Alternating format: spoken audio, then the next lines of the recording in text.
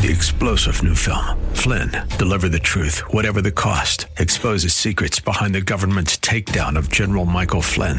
Flynn knew what the intel world had been up to. He ordered the first audit of the use of contractors. This set off alarm bells. He told the truth. He was the most dangerous person for Donald Trump to hire. They had to get rid of Flynn. Flynn, Deliver the Truth, Whatever the Cost. Available now. Watch it today. Go to salemnow.com. salemnow.com. Welcome to the Georgene Rice Show podcast. This program was originally broadcast live on 93.9 KPDQ. We hope you enjoy the show. Well, good afternoon and welcome to the Monday edition of the Georgene Rice Show. James Blend producing, Dave King engineering. We're going to take a look at some of the headlines, and later this hour we'll hear from Pastor Jeff Peabody, author of Perfectly Suited, The Armor of God for the Anxious Mind. But first, some of the day's headlines. Well, a Wagner paramilitary group attempted a coup in Russia before negotiating an exit for their leader, Prigozhin, to Belarus. It's not clear what the status is for members of that group, however. Well, the Kremlin announced on Saturday that it was dropping the criminal case against Prigozhin, the owner of Russia's feared Wagner paramilitary group, after Prigozhin accused Russia of attacking his forces in Ukraine and threatening to effectively overthrow Russia's Ministry of Defense. In less than 24 hours, Prigozhin sent his forces from Ukraine into the southern part of Russia, where they seized Russian military headquarters, and then his forces traveled hundreds of miles north on their way to Moscow. On the way, there was an intervention by Belarusian president to stop the mutiny. Well, on Sunday morning, Prigozhin, the head of the Wagner mercenary group, was set to leave for Belarus under the deal brokered by the Kremlin. As part of that deal, Wagner troops would be pardoned and criminal charges against Prigozhin would be dropped. Well, both Putin and Russia have been weakened in the wake of this attempted coup. Desperately projecting that everything was as it was, the Kremlin is only emphasizing how much has changed. These were 36 hours that provided a glimpse of the end of Russian President Vladimir Putin's rule of a sort. Almost every action was improbable. At best, a week ago, much was inconceivable 17 months ago.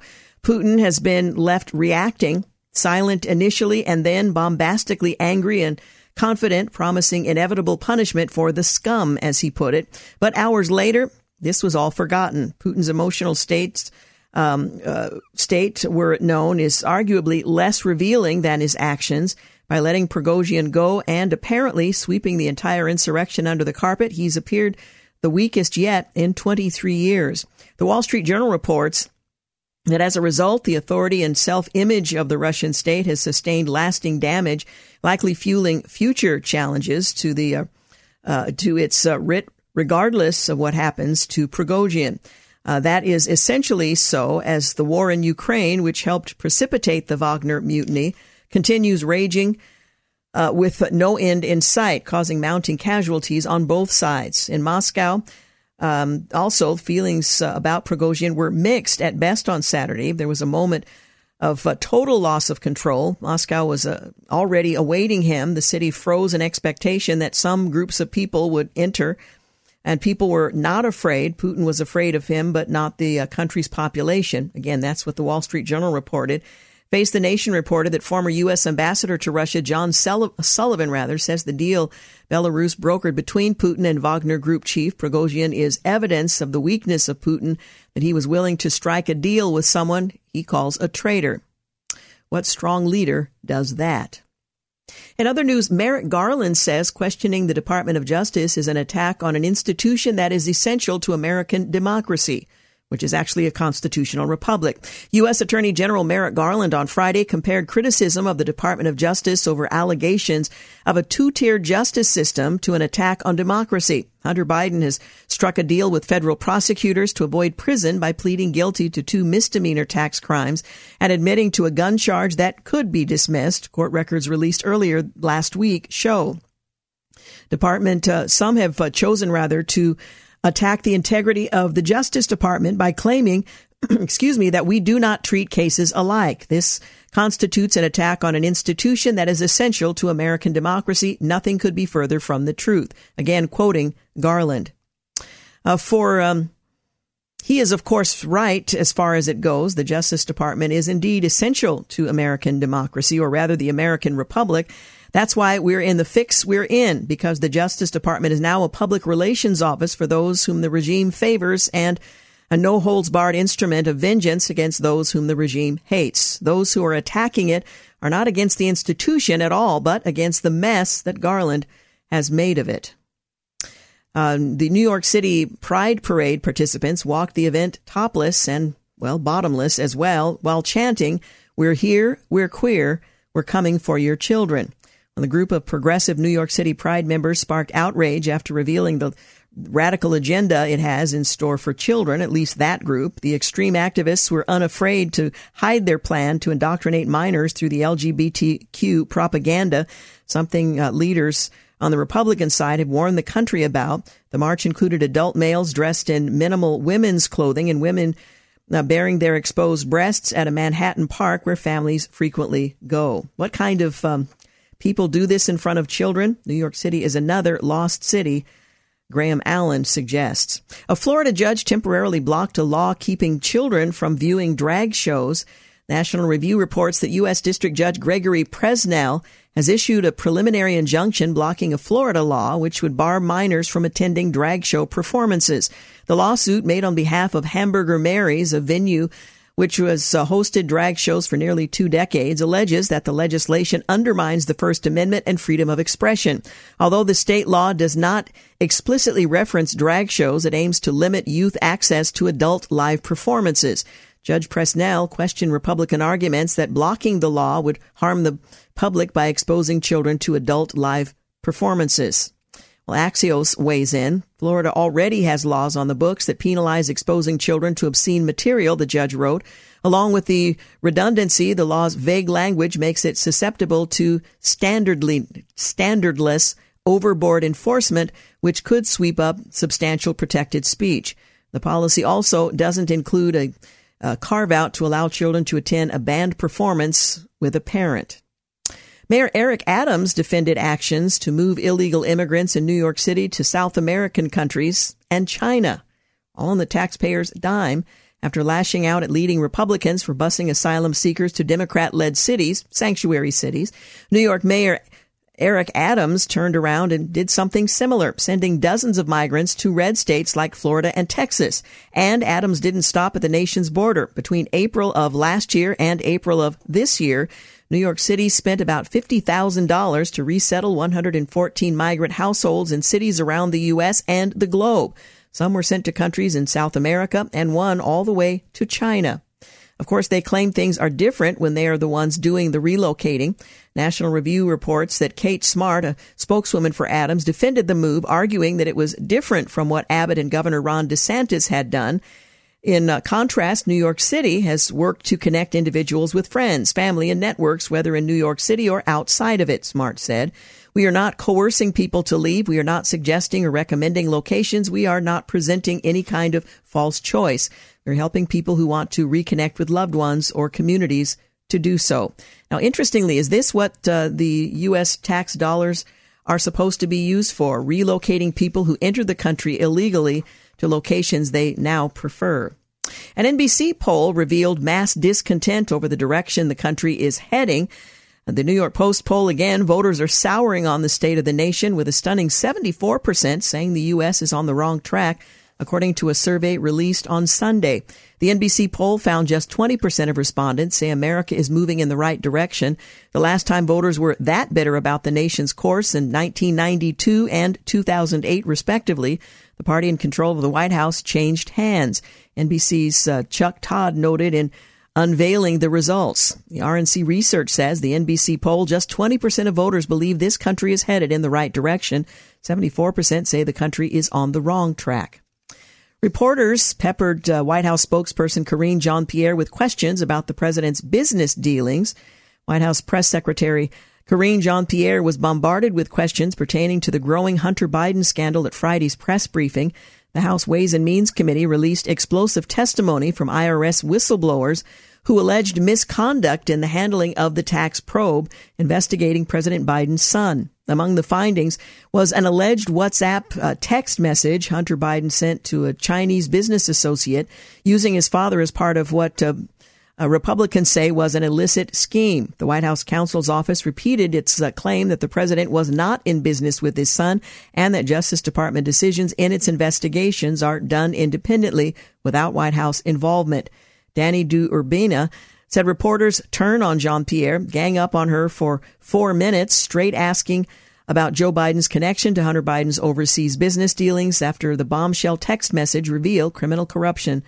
And Larry O'Connor weighs in, this is not how a White House with nothing to hide behaves. Well, we'll see what happens next. You're listening to The Georgene Rice Show. We'll continue to look at some of the day's headlines. And later this hour, Pastor Jeff Peabody, perfectly suited, the armor of God for the anxious mind. You're listening to The Georgene Rice Show podcast. It's aired on 93.9 KPDQ. Hey, welcome back. You're listening to The Georgene Rice Show.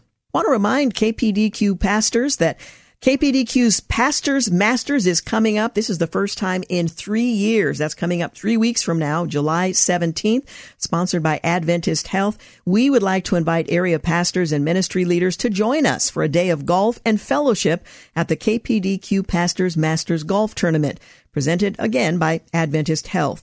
Portland.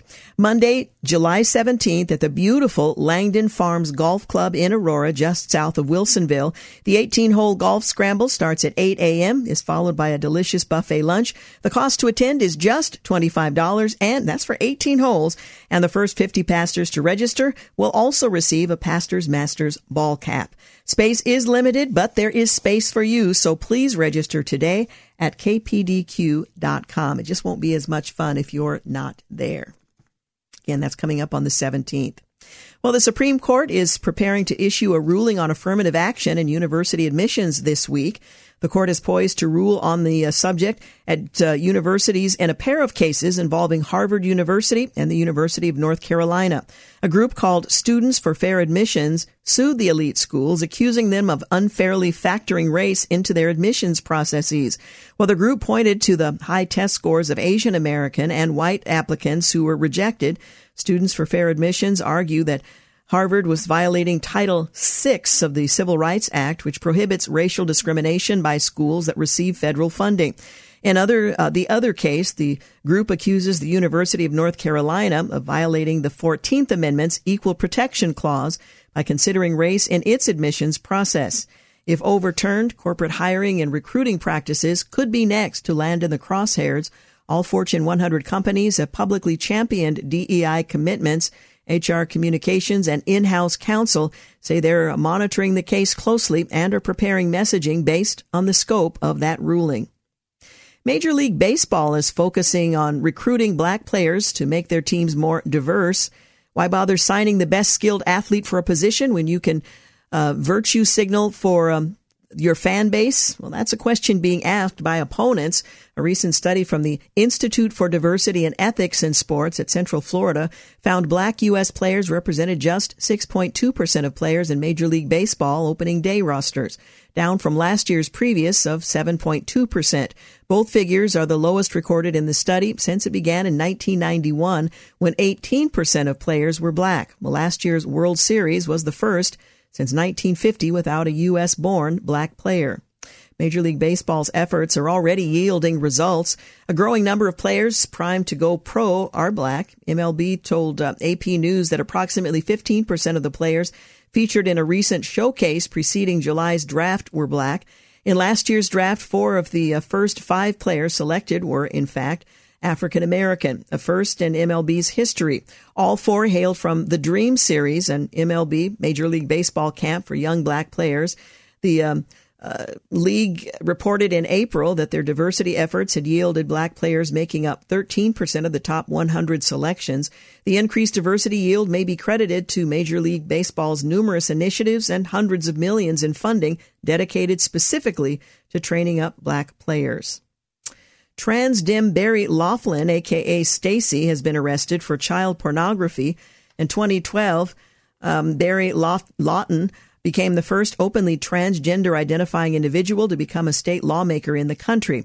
The left media celebration of this progress was short-lived, as the New Hampshire Democrat would soon resign following revelations of a previous felony credit fraud conviction. Despite his criminal past, the Democrats would win election again in 2020, only to resign in 22 after he was arrested for stalking and harassing a woman online. Now the troubled former lawmaker has been arrested yet again, this time on 4 counts of distribution of child pornography. It would seem the deviancy should have been a dead giveaway that he was not a fit lawmaker, but 3 strikes, you're out.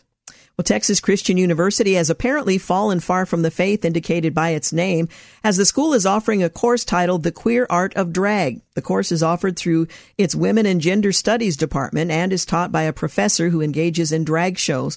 One of the course requirements is for students to engage queer theories in relation to performance practice by creating their own drag persona, and they will perform during the school's annual Night of Drag. The Bible makes clear that God created human beings in his own image, male and female. Jesus himself reiterated this fundamental binary truth on human sexuality when referencing marriage. Evidently, TCU believes it knows better. Woke and weaponized ChatGPT scolded a female athlete who just didn't get it quite right, or left. Recently, in an effort to create a more succinct message for a Twitter post, NC2A volleyball player Macy Petty decided to employ the new artificial intelligence ChatGPT to help her out. However, after inputting her paragraph and instructing the AI tool to shrink down her message, not to change it, she received an unexpected reprimand. This is from artificial intelligence. According to Petty, ChatGPT effectively undercut her attempt to present the message she wanted to emphasize, which was to focus on girls' sports, that they are for girls only, and that allowing transgender identifying boys to play in girls' sports amounts to robbing girls of their chance to play.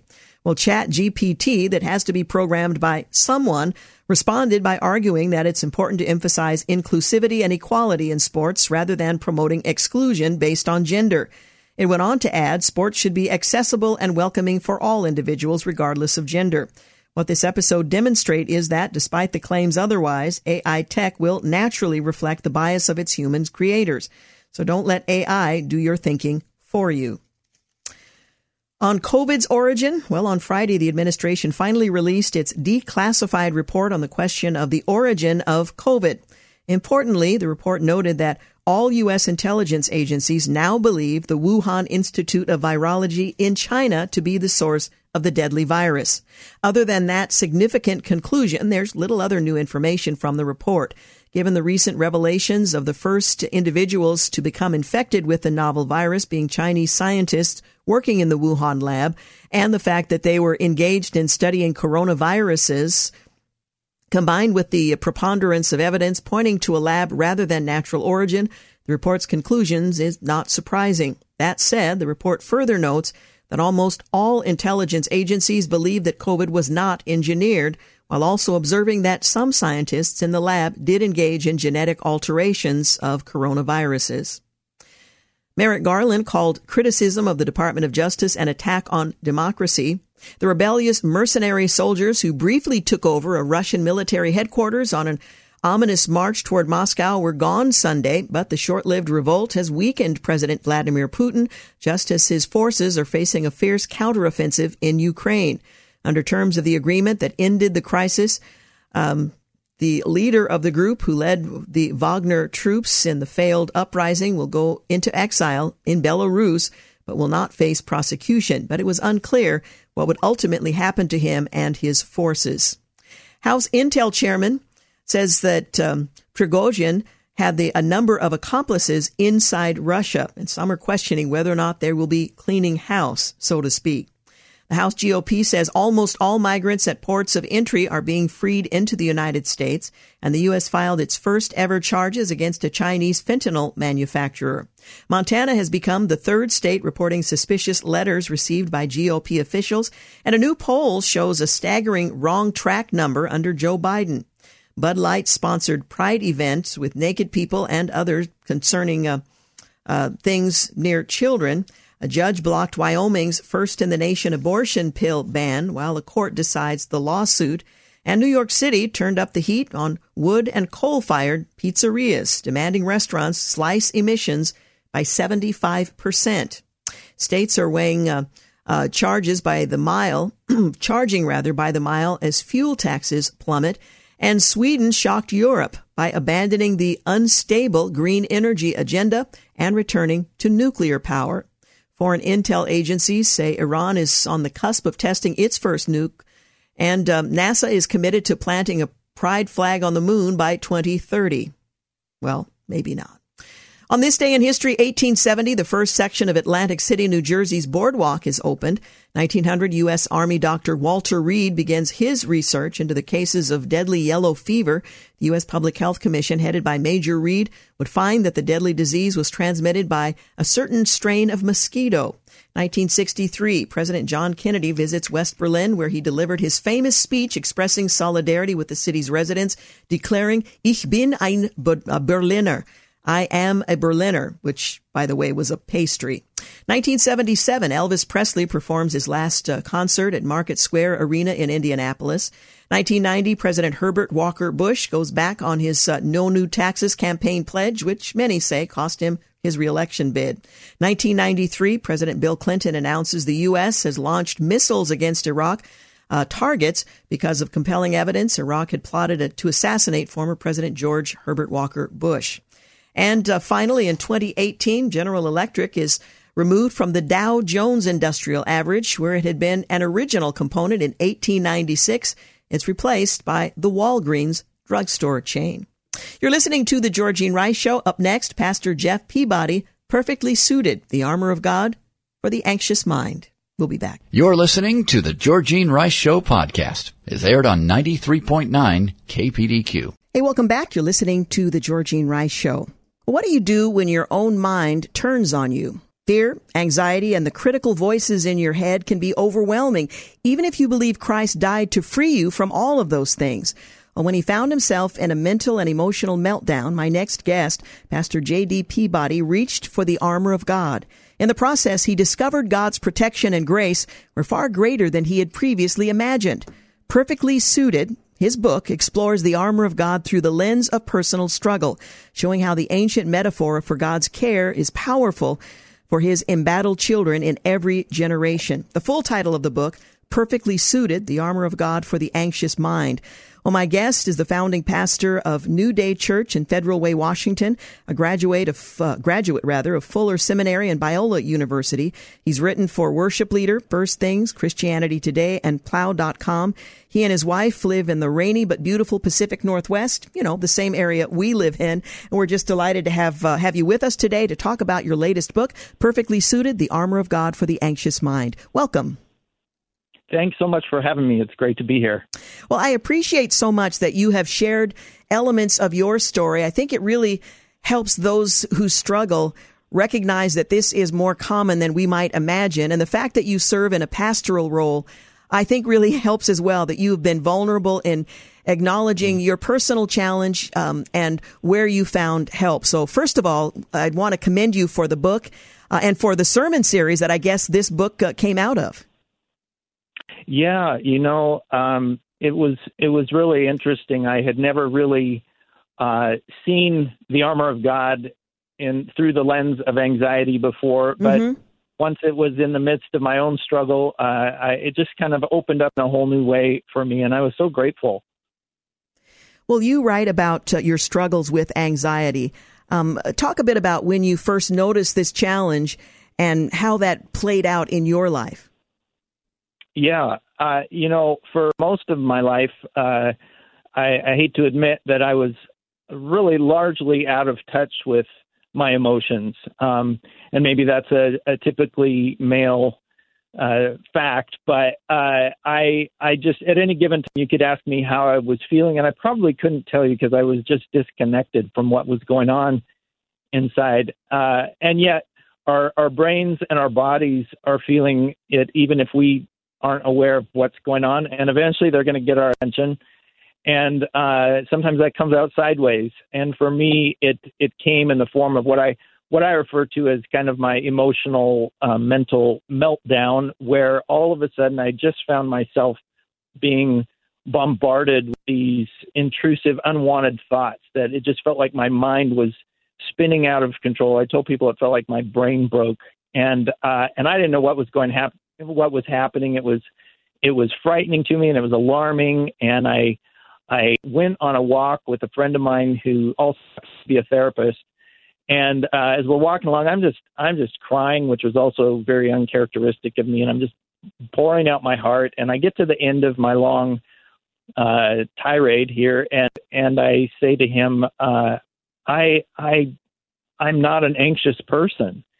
And he looked at me and he laughed, and it was not the reaction I had been going for, but it really caught me up short, and it made me realize it was like he was saying, "Have you ever even really looked at yourself?" And it caused me to really take stock and begin to see myself differently and to step back. And that kind of really led me on a journey that's led right up to today of kind of beginning to see, oh yeah, there's a lot more going on under the surface than I realized. Yeah, I think that's probably true for most of us. The scripture says, be anxious for nothing, and it wouldn't have merited its own verse, if you will, if it wasn't really common among us that we tend toward anxiety, some more than others. So is what you're telling me it's possible to be in a position of leadership, to be a worship leader, a pastor, a women's ministry leader, a parent, and still struggle somewhat in these areas and be a Christ follower? Absolutely. And I think that's actually part of the struggle for Christians in particular, is because of verses like that. We read those and we go, okay, well, the Bible says don't be anxious, don't worry, don't be afraid.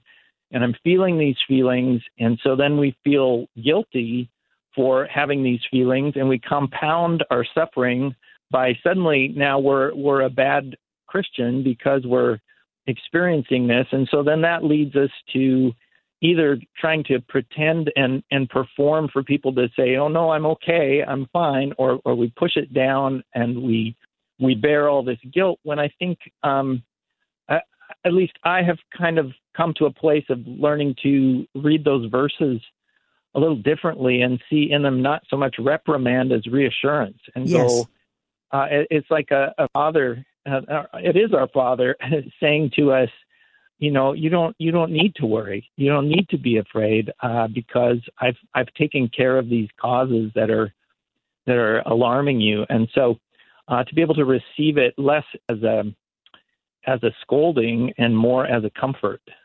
Absolutely. In referring to your own book, and we're talking about Perfectly Suited, and I love the title, by the way, you say that this is a book about protection and vulnerability, about defensiveness and pain and avoidance.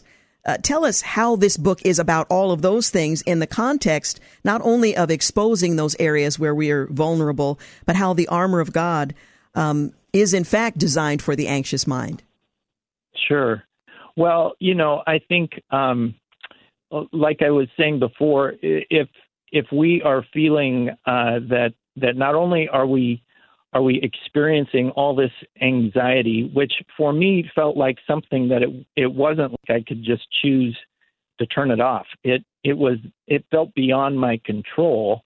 But when it feels like this is something that you shouldn't be feeling, then you're going to be avoiding that. You're going to be trying to pretend it doesn't exist or push it down. And so you begin to rely on your own self-defensive protection kind of mode to put shields up around yourself instead of just bringing it to God, because, grace is for all these things that we can't fix ourselves. That's why Jesus came, because we couldn't fix the problem of sin and all the brokenness that is attached to that. And so to instead go to him and realize that the armor of God is really his gift to us. I grew up in a Christian home where I heard about the armor of God all the time growing up, and really it felt like the emphasis was typically placed on the picking up and putting on the armor. Mm-hmm. And so there was there was so much stress on what you're doing with the armor that it could become one more thing to get right for God, rather than to say, "Oh, God is telling me I have done this on your behalf, and this is about your protection." Because if all my security is in the way that I'm picking it up, then that's not really God's protection for me. That's me protecting myself. And so, learning to view the armor of God in a whole different way and see that it's really all about Jesus and His grace for us, and to receive it has been a big journey. We're talking about the book Perfectly Suited, The Armor of God for the Anxious Mind. We're going to take a break, and when we come back, we're going to talk about how the armor of God does, in fact, address this challenge that many of us face on a regular basis. Again, my guest is Pastor Jeff Peabody.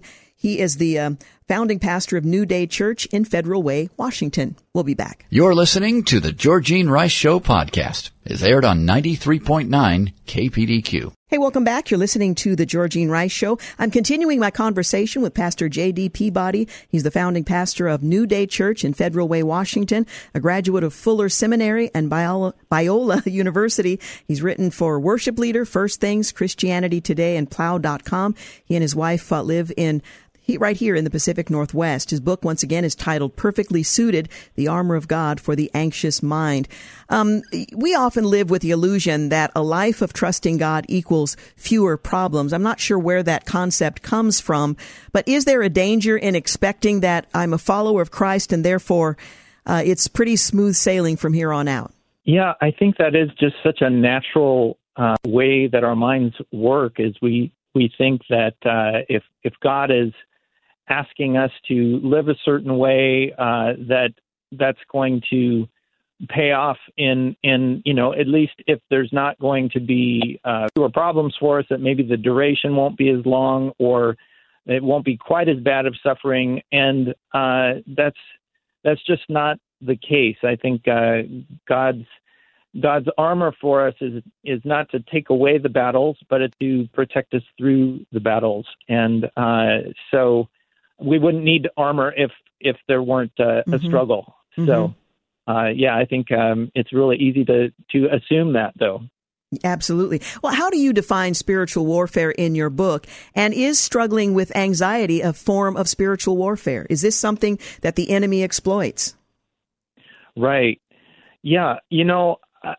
Really, spiritual warfare can just send people so many different directions when you talk about it. Either you've got people on the one hand who deny its existence at all and don't want to even go there, and then on the other extreme you have people seeing a demon behind every tree and really giving the devil more credit than he deserves for things that are just part of life. I kind of have a very simple view of spiritual warfare, and I just would define it as anything that negatively affects our spirits.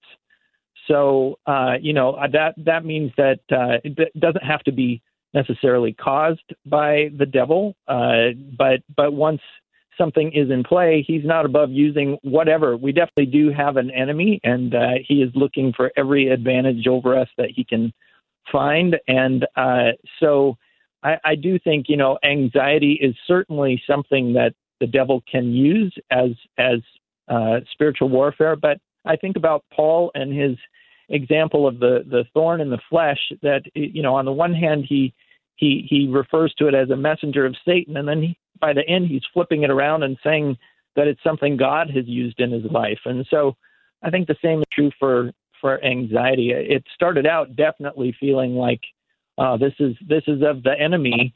And yet I've also seen God really redeem it and turn it around to be something that he has changed my life with and broken me down with and broken through some things that I really needed for him to dismantle. Well, let's talk about the armor of God and how it can help relieve one of the anxious mind. When we read the scripture that we're not supposed to be anxious, it suggests that, that's a tendency that we have, but God has made provision for that. Talk a bit about how the armor of God can address this struggle with an anxious mind. Yeah, I think especially for me, I'll just use my own experience as an example here. I think when I was diagnosed in the process of all this anxiety, eventually got to a diagnosis of obsessive compulsive disorder. And, I think part of the compulsion part of it for me has been to constantly scrape for my own motives. And I equate it to this sort of spiritual version of compulsive hand washing, always trying to get clean and feeling like you can never quite get there. And this constantly, just evaluating myself and being really judgmental of myself. And I think as I can come to that acceptance of the fact that I'm never going to be able to get myself clean, then I can see that the armor of God, when he talks about the shield of faith, it's putting faith in what Christ has already done for me and saying the only thing that is going to protect me and make me okay is what Jesus did on the cross. And that becomes then my safety and my shield. And when I am hiding behind that, it's like Scripture says that he shelters us under his wings. And so I learned to rely on his doing that for me rather than my own best efforts to get clean on my own. And that, of course, is always the challenge for us, to take full advantage of the tools that he's given us in order to be victorious in this life. You write about the shield of faith. You write about having your feet shod, about the breastplate of righteousness. All of these tools can help us to deal with an anxious mind. How has that worked for you? I think the piece of the armor that I've developed the most affection for is the helmet of salvation, because of everything that was happening inside my brain. And I realized I got this picture of a patient in the hospital who has just undergone some sort of brain surgery or is recovering from a brain injury, and the doctors will put a helmet on them to protect them. And I realized that the helmet of salvation is to cover the wounds inside my head as well as the attacks from the outside. And that was a great comfort to me, and to realize that I didn't need God to take the anxiety away for me. What I needed was to be freed from the power of that anxiety. And so to allow it to be there and for God to use it and to, instead of say, God, eradicate this, take it away, to instead say, be glorified in this, use it. And so I feel like that's what he's continuing to teach me. What do you say to the listener today who maybe for the first time is making a connection between the armor of God and the anxious mind that they struggle with? What do you say to them to offer some encouragement and some guidance, as does your book? Well, I think the first thing I would want to say is I'm so sorry for your suffering, and you're not alone in it. I think part of putting my story out there is just to encourage people. It can be so isolating, and it feels like you're the only one in the world who understands what you're experiencing. And I think I think about Jesus being so stressed in the Garden of Gethsemane that he sweat drops of blood, and go, that is understanding being under the pressure of an anxious mind as he looked ahead to what was in front of him, and he understands and he knows, and also his grace in his armor is so much bigger and so much more of a gift for us than we could ever imagine. And so to pick it up and grab onto it as a lifeline rather than as something to do right for God. Well, the book, once again, is titled Perfectly Suited, The Armor of God for the Anxious Mind. It's published by Aspire and currently available. Any parting words on the book and to those who, like you have, struggle with anxiety? Well, I would just use the words of Mr. Rogers and say, if it's mentionable, it's manageable. And so to be able to talk about what you're going through with someone, it just does a world of good to press into relationship when it feels like you'd rather just isolate and withdraw. And so I encourage people to reach out. Well, let me just ask you, for those who have friends or family who struggle with anxiety, how might we best encourage them to press into what God's Word offers to us in the armor of God? What would be helpful?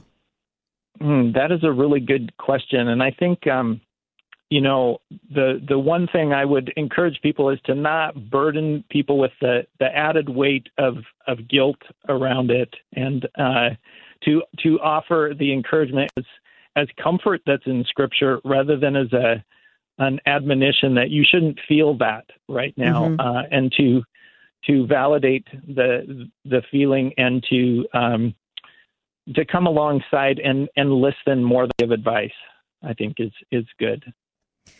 Well, again, I thank you so much for joining us today and for the book, Perfectly Suited. Thanks, Pastor. Oh, it's a pleasure to be here. Thanks so much. Hey, you're listening to The Georgene Rice Show. When we return, we'll return to some of the day's headlines. You're listening to The Georgene Rice Show. You're listening to The Georgene Rice Show podcast. It's aired on 93.9 KPDQ. Welcome back. You're listening to The Georgene Rice Show. My next guest makes the point that God is bringing the mission field to your front doorstep. We have people from all cultures and faiths moving into our cities and into our neighborhoods. And then she asks the question, are you ready to share your faith with your neighbor? Or are you fearful? Well, in her new book, The Blue Cord, the first-time author and co-founder of I Hope Ministries, Karen Vajani, she calls all Christian women of faith to be bold and courageous, and she helps equip us to do just what God is calling us to do. The Blue Cord reveals inspiring, real-life stories from women who are shining the light of Christ across cultures. Christian women have been withdrawing from conversations about faith, but today the world needs Christian women to speak up, and this requires confidence to boldly proclaim the truth to a dying world all around us. Well, my guest, Karen, founded I Hope Ministries with her husband to come alongside the church and change the way everyday Christians think about starting, or rather sharing their faith with Muslims and other non-believers. Since 2011, I Hope has emboldened tens of thousands of Christians worldwide to share the hope of Jesus across culture and religious divides. And while her husband grew up as a persecuted Christian raised in Islamic nations, she grew up right here in the American heartland, unaware of people of other faiths. She pursued the American dream. She built a successful career as a corporate executive, but God had other plans. Now she uses her corporate skills to empower everyday Christian women like you and I to share our faith across religious boundaries. She hosts the Blue Cord by I Hope podcast, a catalyst for Christian women who know they should be sharing their faith, and she champions I Hope's women's initiative by the same name. She joins us today to talk about her book, The Blue Cord, Connecting Your Faith with Your Purpose. Thank you so much for joining us here today. Yeah, thank you. It's great to be here, Georgene. Well, let me begin by asking you to make a reference to the blue cord. I know it finds its reference in Scripture. Explain to our listeners why the title. Yeah. In Numbers 15, the blue cord was given to Israelites to wear at the hem of their garments because it symbolized God's divine commands that they serve a holy living God, so that every time their eyes saw it, they would remember who He is, who they were in Him, and what He called them to do. And it really resonated with me when I came across that passage, because I knew that I should be sharing my faith, yet it was a faraway thought for me. It was like I'd forgotten who God is, what He called me to do, and who I am in Him. And so that blue cord just spoke to me. Shortly after that, I read a New Testament passage where a hemorrhaging woman was pushing through the crowd to touch the hem of Jesus's robe. And I realized, oh, wow, He would have been wearing that tassel with the cord of blue on His hem as well. That hemorrhaging woman touched that. And so I think it's a real reminder for us, thousands of years later, that while we don't wear that blue cord hem on the hem of our robes today, we have the blue cord of the Holy Spirit running through us that reminds us who God is and what he's called us to do today. Yeah. You make the point that you entered into a situation that was radically outside of your comfort zone. It was a tense situation, but it taught you something important about the role that we are called to play in spreading the gospel. Can you tell us a little bit about when you had that opportunity? Yeah. So early on, after I was married, my husband took me to the Middle East, and he had grown up throughout the Middle East and North Africa, and we went there really into a city to encourage a fellow Christian woman missionary who was still working in a city where many Christians had fled. And so it wasn't the kind of place that my friends or family wanted me to be, and I didn't think I would actually go into that city. But we took a wrong turn, and we ended up right into the heart of the city where my husband likes to say it's a place where many terrorists live. And I have never been so afraid in my life. I was in the back seat of the car just crying. I was sure we were going to die. And we made our way to this woman missionary's home. And we came up through the elevator. The door opened. I was a hot mess. She took one look at me and she said, "Welcome to God's house." And then she handed me tissue after tissue and cups of coffee after coffee. And when I was calmed long enough, I peppered her with questions to say, how could you live here in a place so pervasive and full of evil? This is a hostile culture. Why do you live here purposefully to share your faith among these people? And I'll never forget what she said. She was a catalyst who forever changed my thoughts. She said, "Karen, Jesus is worth it all. He's always with me, and this is what he calls us to do. How could I not share my faith with these people around me who so desperately need him and don't know anything about him?" Well, I thought if she could do that there in the Middle East, and she wasn't a super Christian, she was a normal, everyday woman. The only difference between us was that she was really seeking the Lord and pressing in hard and doing what he called her to do. So I wondered, could I do the same thing back in the United States? There wasn't anyone I knew who was sharing their faith across cultures. No one was modeling that for me. No one was talking about that. But that set me on a journey to begin to see, could I do this here in the United States? Should we be sharing our faith across cultures here? And what I realized is the answer is yes. Yeah. In the Blue Cord, you challenge women of all ages at every stage of their Christian walk to let go of fear and doubt about sharing their faith. And I think that's the number 1 and 2 impediment that we hold on to, fear and doubt, fear that we are not going to be able to answer questions or present the gospel effectively or well, and doubt that God will be with us and guide us through that process. Why did you single out women in this book? I know I Hope addresses all believers. Why single out women in this book? And do we play a unique role in sharing the gospel with a certain segment of the population? Yeah, I'm so glad you asked that, because writing this book to women was very strategic and purposeful on my part. That's because God is bringing refugees, immigrants, and international students here from some of the world's least reached nations. And these Buddhist moms, Hindu moms, Muslim moms are raising up their children to follow after God as they know him. But they don't know about Jesus. And we can't make assumptions that they do. They absolutely don't know about Jesus. And yet, right now, most everyday Christian women are not thinking about sharing Jesus with them. And so we are uniquely positioned as women, mothers, grandmothers, sisters, friends. We are uniquely suited to reach those Muslim women who are all around us. And I increasingly have missionaries say, I'm so glad you're focusing on women, because women are coming to faith from these other cultures. The harvest is plentiful. We just need so many more workers. Yeah. I think one of the another impediment for women is that we don't want to offend anyone. We don't know how to approach another woman of another faith, and it seems presumptuous if we share our faith when they already have embraced something else. Can you address that that reluctance, particularly when the stakes are so incredibly high? Yes, I love that question. And I'm just going to answer it in two parts. So first, we come to the table with Western eyes.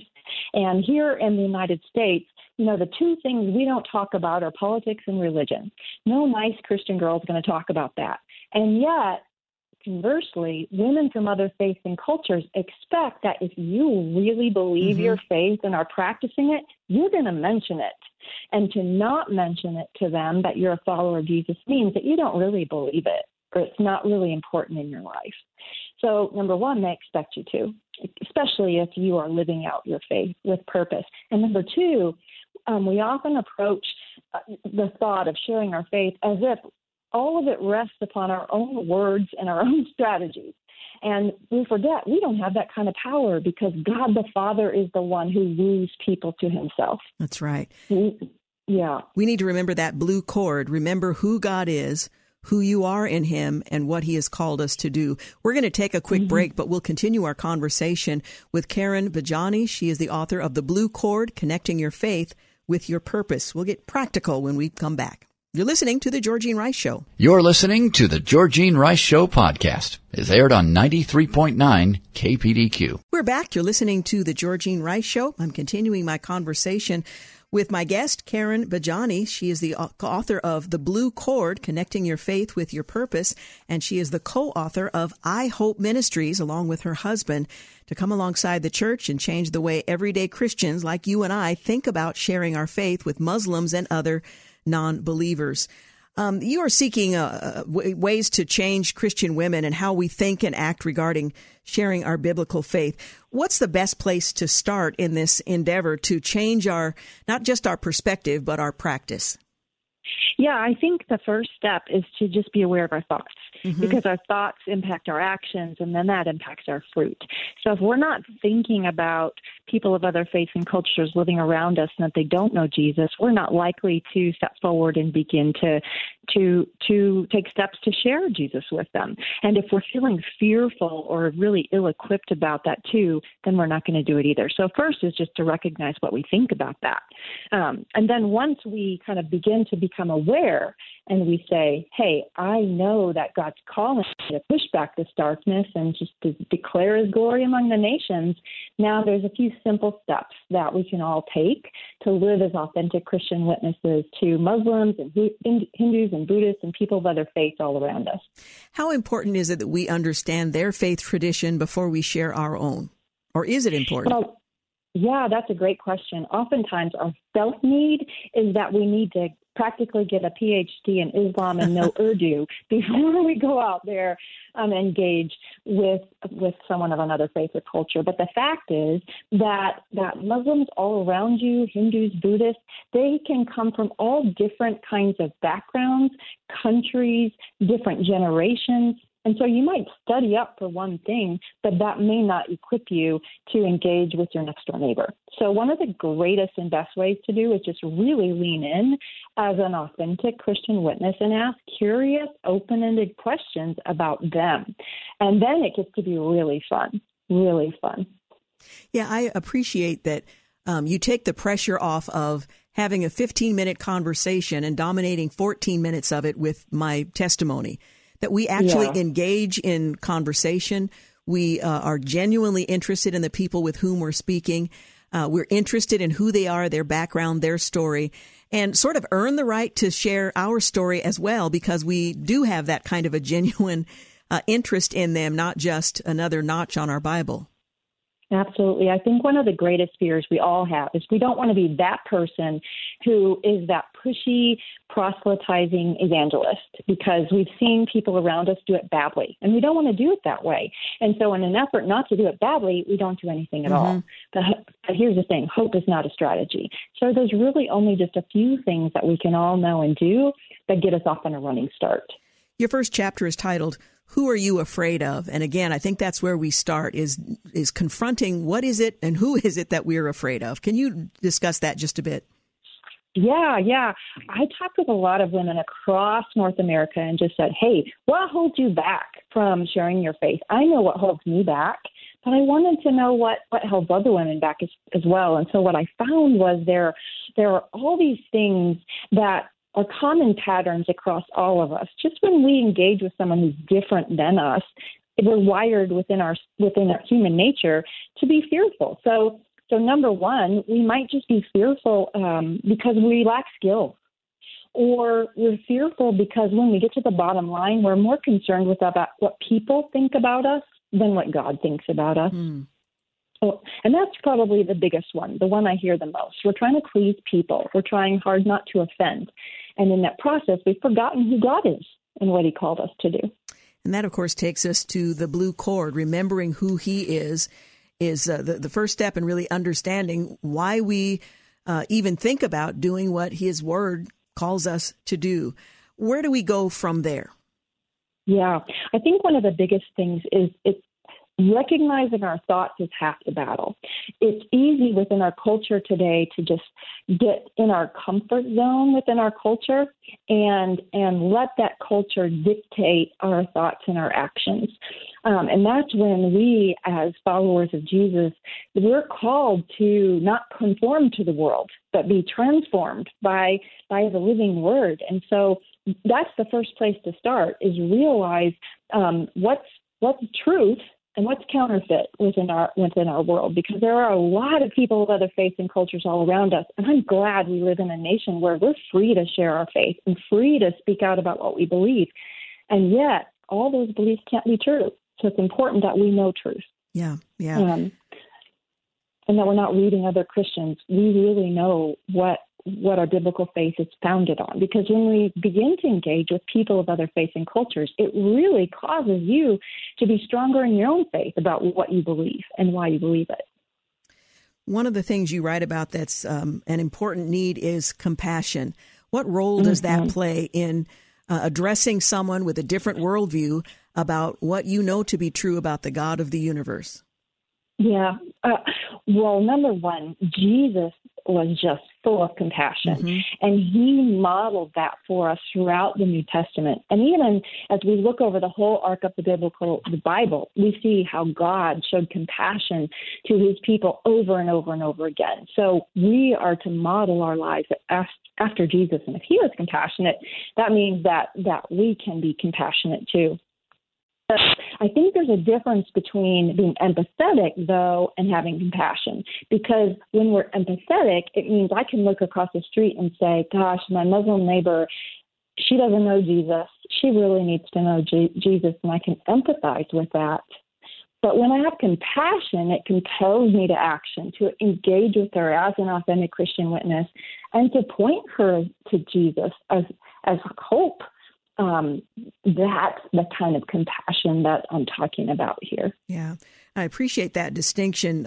You mentioned it earlier, but you have a chapter titled "Hope is Not a Strategy," and I think that's where some of us. I just hope someone shares the gospel with fill in the blank. I just hope that they somehow have an encounter with Christ. We hope, but we don't see ourselves as part of that story, part of that process. And compassion says, I so long out of compassion to be a part of that story and to introduce them to the greatest story ever told, that you're not reluctant. You're no longer the thing you think about most. How am I going to feel? What am I going to do? You're focusing on the needs of others. Right, absolutely. When I first started this journey, I worried about all of those things. And the more that I met women of other faiths and cultures who left everything to follow Jesus and said, Karen, Jesus is worth it all, it really caused me to pause and consider, did I really believe that God loves me? And in that process, when I really begin to believe that and know that within the depths of my soul, then I would be compelled to share that joy with other people, no matter what. And so when I realized that my own faith was coming up short in that area, it compelled me to lean in and to begin to seek God and have that kind of faith, a faith that was worth sharing and not being worried about offending other people because they didn't know. Yeah. Yeah. Again, the book we're talking about is The Blue Cord, Connecting Your Faith with Your Purpose. In order to walk in obedience, do we need to exercise our faith? And I mean that in the sense that one would exercise the physical body. Your proficiency improves over time when you exercise. You can lift more weight. You have more stamina. Yeah. In the same way, when we practice our faith, when we engage others with the gospel, are we exercising our faith in such a way that our confidence in Him increases and our capacity increases as well? Yeah, so one of the easiest things that we can start with is studies say time and time again, when we engage with God's Word at least 4 times a week, really pressing in and studying God's Word, it changes us. It changes how we see God and how we see ourselves in Him and what He called us to do. So that's step one, is to lean in and study God's Word and to pray, because that's where everything springs from. And that gives you a faith that's rooted deeply. And then from there, then you can spring forward and you feel compelled truly because you see what a life transformation it's making within you, and you can't help but share that with other people. You want them to have that same kind of joy, and you're willing to press through the discomfort to get to that. Yeah. The subtitle of your book is Connecting Your Faith with Your Purpose. And so this is very practical. There are stories of women who have engaged others, perhaps stepping outside of their comfort zone to do so. And they're so encouraging. You also have at the end of each chapter a Think It Through segment at the end of each chapter that helps us kind of think through what we've just read, the stories and the challenge that you present. Yeah, this is great to think these things through yourself with the Lord, and then also just grab a friend or two and just talk about these things together. These are things that within the church right now we're not really talking about, and we have an opportunity as women, the key holders to the faith of the next generation, really to begin to talk about this topic within the church. Do women around us who don't know Jesus, do they need to know Jesus? And the harvest is plentiful. The workers are few. What is our role in that? Is that something that we pay missionaries to do, super Christians to go to do? No. Jesus called us all to be His ambassadors.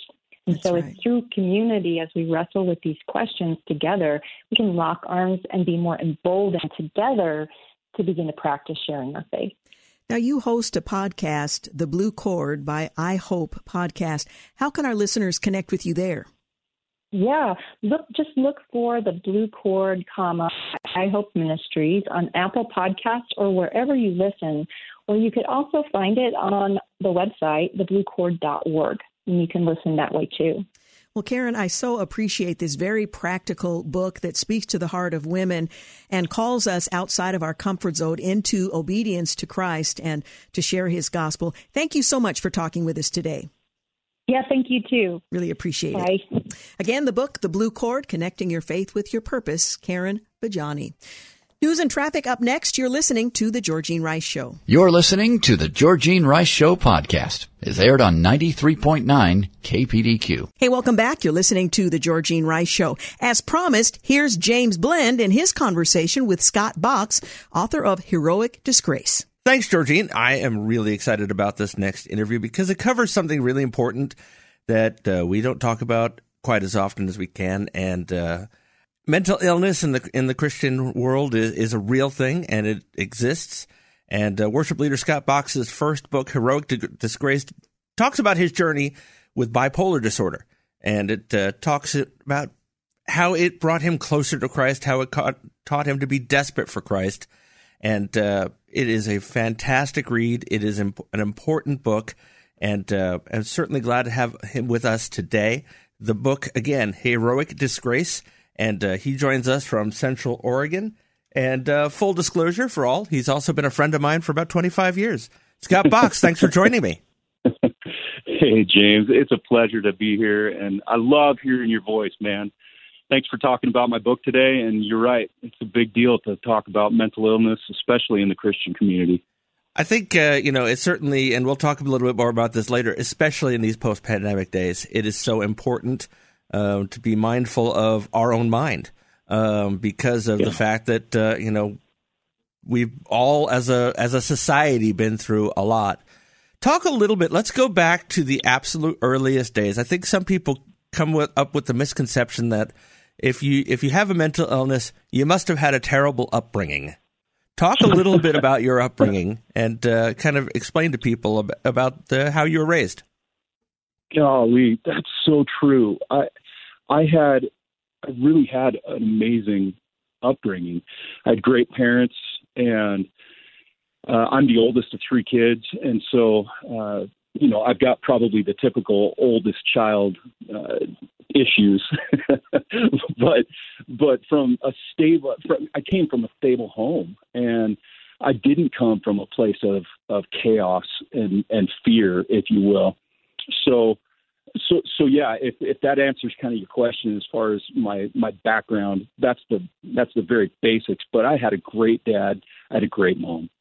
Yeah, it's one of those things that, certainly I know a lot of people do have bad upbringings and it causes things, and I certainly don't discount that. But for those of us who consider ourselves to have had regular or, not regular, but what's considered normal. There's no such thing, but normal's only a setting on the dryer.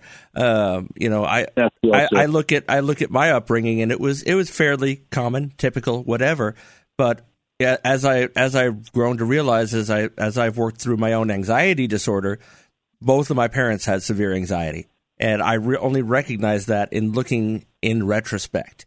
It was different in both of them and how they handled it, but certainly, it does not matter what your background is. Mental illness hits everybody. Right. Well, and I think, James, the thing for me that was so staggering, that the thing that cut me off at the knees, or whatever analogy you want to use, was my dad was a role model of giant proportions for me. He, especially in public, dad was and just managed himself so smoothly. And I'm just not that guy. I'm not very smooth. And so I felt like I had these giant shoes to fill. And then as I grew into adult life, I realized I was my own person, and yet I was still trying to fill the shoes of my dad. And that was a rough thing, because I couldn't. I'm not my dad. I'm Scott Box, not Tom Box. So. Yeah, and certainly, I'm having met your father, you're not your father, and that's neither a compliment nor an insult. It's just the reality of it. Right. Why? And there's anxiety. There's anxiety that goes around that, though. Or at least that's what I experienced in my journey. Let's continue a little bit on your journey, and it's certainly it's one I'm quite familiar with, as I suppose I played a small part in it over the years. Talk about your transition. You went to college in Newburgh, and you basically stayed in town afterwards. Talk about the life transitions that occurred as you transitioned from a student into working at George Fox, meeting your wife, and then inevitably winding up a worship leader. Yeah. So the worship stuff happened back in kind of the music side of things happened when I was dating a girl in high school, and that just became a part of my journey. And frankly, I'll say that quite honestly really helped keep me on the straight and narrow as far as even sexual purity back in high school, because I was on platform in front of people, and I didn't want to quote screw up. And so that was a blessing, really, to have that music church worship component connected to my life, from right around 16, 17, 18 years old.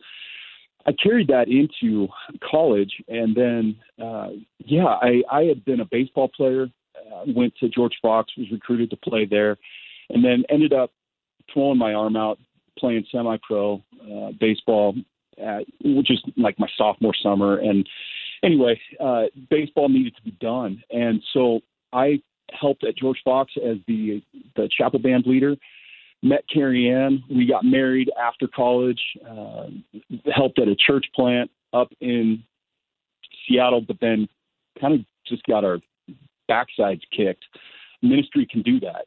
and then we ended up back in Newburgh the second year of our marriage, and I was helping at George Fox. And that's when you and I met. Mm-hmm. You were working for a promotion company or a production company, and we had the opportunity to hang out together. And that's right around when kind of, in my book, I say the feces hit the fan, and that's right about when it happened. So pardon me for the crass delivery on that, but that's one of the subsections in my book even. Well, let's get into this a little bit. We've got a break in about 2 minutes, but I want to get started. Let's talk about when you first realized something not right here. Yeah. Well, I didn't know how to identify it, James. I knew that as Carrie Ann and I were young, married, and we had just had a child. Our firstborn was a daughter, and I didn't know what I didn't know. There was nothing. There was no label to put on why I was having these massive highs, and why I was also then every time I would have this incredible high, I would drop down into this ridiculous low. And I will be honest that I loved the highs. There were aspects that were really kind of drug-like, but we can talk about that more down the road. Absolutely. My guest is Scott Box. His book is Heroic Disgrace.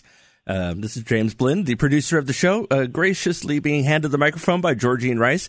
You are listening to The Georgene Rice Show. Make no mistake about it. You're listening to The Georgene Rice Show podcast. It's aired on 93.9 KPDQ. Welcome back to The Georgene Rice Show. I'm James Blend, sitting in for a few moments for Georgene Rice.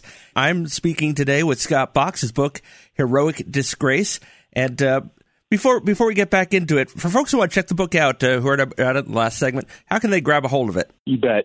Heroicdisgrace.com is the best place to go. Obviously, it's any place where books are sold. But you can find me. Well, that just answers your question. How about that? There we go. Absolutely. And we'll mention that again. If you missed that, we'll mention that again at the end of the segment. Scott Box is here to talk about his journey with bipolar, and certainly in the Christian community, mental illness is a big topic right now, especially coming out of the pandemic. Before we get back to our conversation a little bit, for somebody with bipolar, what was the pandemic like for you? It was brutal. I will tell you the thing. That's such a great question, James. The thing that drove me nuts was not being able to see faces. I'm a fairly conservative person anyway, so I didn't like the whole face mask thing, but we don't need to get into that other than to say that I hated not being able to use my own face and then to read other people's faces. I hated the constriction. It was really, really difficult for me from an irritation standpoint because of the way that irritation crosses over into the symptoms of bipolar disorder. It was rough. Yeah, obviously, as somebody with an anxiety disorder and ADD who needs a routine, it was the 15 months spent working from home on this show was complex at times, and I get it. I mean, it's certainly, and I'm sure I will feel the after effects like many people for years to come. Yeah. This is going to have had a profound long-term effect on culture, society, and frankly, I know that we're done with it in some respects, but you're right. The long-term lingering effects, especially in the younger generation, we have yet to see the gigantic influence it will have had. So, getting back to our conversation that we're having before the break. You talked a bit about not knowing what was going on, the highs, the lows, and whatnot. Talk about when you were initially diagnosed. What was and your thoughts about one, knowing what it was finally, but also finding out what it was. Yeah. So my experience might be very different than other folks' experience. When you get a diagnosis, it's like, oh no, we've got a thing, fill in the blank. In my case, things had been so bad for so long. And so I was about 25 years old, and when things kind of got crazy, if you will, and then progressively got more and more difficult. Crazy is not the right way to say it, but by the time diagnosis hit, I was 30 years old, or when I got the diagnosis, I was so thankful to have something to call what was wrong with me. And the fact that bipolar 2 disorder was the thing that they gave me. I remember being in the car with Carrie Ann, my wife, as we were hopping on Interstate 5, heading from Salem, Oregon, back northwest to Newburgh, and being like, yes, there's this thing. And not only is there a name for it, but there's strategy in which to use to get healthy again. And James, that was such a beautiful thing. Yeah, that's sometimes it is the power of knowing. So let's talk about, obviously a big part of this book, and I'm sure, one of the main reasons to even write it, is your faith, and how it has endured and grown through the chaos and desperation. Well, here's the thing. Bipolar disorder for me forced me to rely on Jesus in a way I never realized I was designed to rely on Jesus. That's the catch. It's not like that I didn't know that I needed to know Jesus more, that type of thing. It was that I had this massive recognition that I'm designed to rely on Jesus. I hit the end of my rope. I hit the end of me at a point where I think I was, maybe what I mean is I was at an age where I'm so much younger than other people that finally, or that don't hit the end of themselves until, maybe they're 60, 70, 80 years old, or they get a terminal diagnosis for something. And they're like, God, they cry out to God. In my case, I hit the end of me when I was 30 years old, if you will. And bipolar disorder forced me to rely on Jesus in a way that I then recognized, oh man, I've been designed for this. Actually, this is not a bad thing. This is a good thing. So if that answers your question, I hope it does. Absolutely. Absolutely. Now, I want to change gears a little bit, talking about the book. The foreword is written by Brian Head Welch of Korn. Now, he himself is an amazing story. Talk a little bit about your relationship there. Yeah, you bet. Brian is my first cousin, and I have watched Brian since, I think it was 2005, when Brian had this incredible experience with Jesus in his life. And when I say incredible, I mean to the point where God got a hold of him in such a way that Brian was able to essentially flush methamphetamines down the toilet and never go back to them, which is, as most people know, almost impossible to do. Brian has played a gigantic role in my life, in particular, because I was able to see Brian live a lifestyle that changed me. Here's the thing that I use in the book is that the rock star taught the worship leader, me, how to worship. And that was just such a mind-blowing experience to see that I needed to live my life the way that my rock star cousin was living his life once Jesus got a hold of him, James. Yeah, I remember calling you when that news came out and said, "Is that true?" Because it just seemed so unbelievable. And I remember a couple of years later when we had a chance to meet your cousin. And I mean, one of the things that I've always noticed about you is, you have a kind and gentle spirit. And I was not expecting that from Brian, but that was 100%. There was just, you see this rock star looking fellow and the kindness and warmth in his eyes. It was something else, and only something Christ could have done.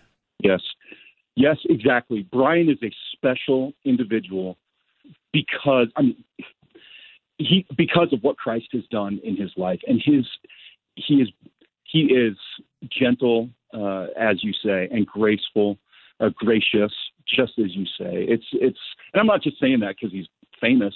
It's because it's true. You're right, James.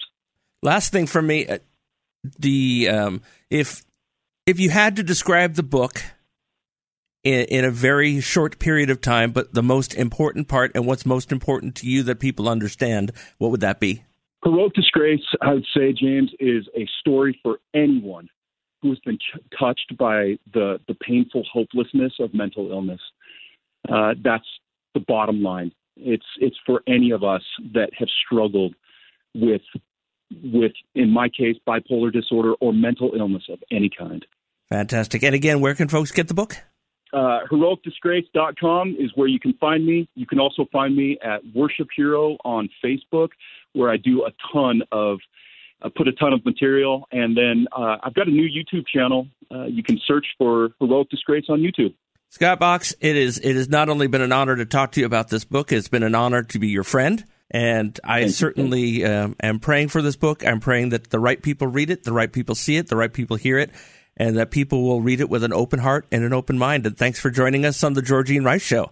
My pleasure, James Blend. Thanks for listening to The Georgene Rice Show podcast.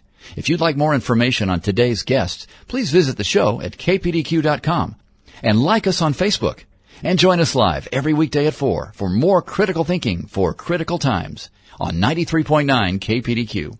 3-star General Michael J. Flynn, head of the Pentagon Intelligence Agency, knew all the government's dirty secrets. He was one of the most respected generals in the military. Flynn knew what the intel world had been up to. He understood its funding. He ordered the first audit of the use of contractors. This set off alarm bells. The explosive new documentary, Flynn, Deliver the Truth, Whatever the Cost, uncovers the facts behind this scandal. Flynn told the truth. He was the most dangerous person for Donald Trump to hire. I find out the worst enemy that I'm going to face in my life is right here in America. They took my assessment and they wanted me to change it. And I was like, I'm not changing it. They had to get rid of Flynn. With in-depth interviews, archival footage, and never-before-seen personal records of the man behind the headlines. I just felt like I was drowning. Flynn, Deliver the Truth, Whatever the Cost. Available now. Watch it today. Go to salemnow.com. salemnow.com.